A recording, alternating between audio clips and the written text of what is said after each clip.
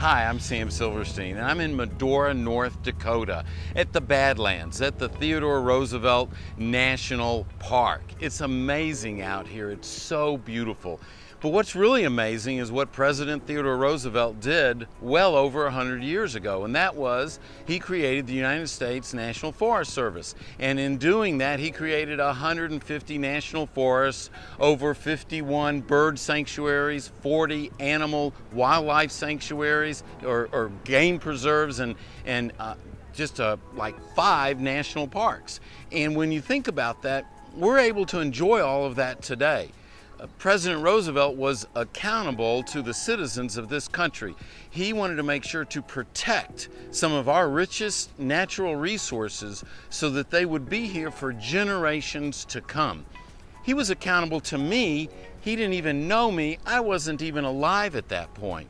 When you think about in your life, in your business, in your community, who are you accountable to? Who are you accountable for? Who are you having an impact in their life because of decisions that you're making? Accountability is keeping your commitments to people. Many times those commitments are commitments that we speak. We promise to do this, we say we're going to do that.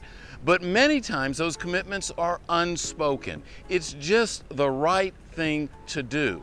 And when we commit to people, the people around us that we know, and even beyond to people that we may not even meet, but have a positive impact on their life, then we're being accountable as individuals, we're being accountable leaders, and we're making a difference.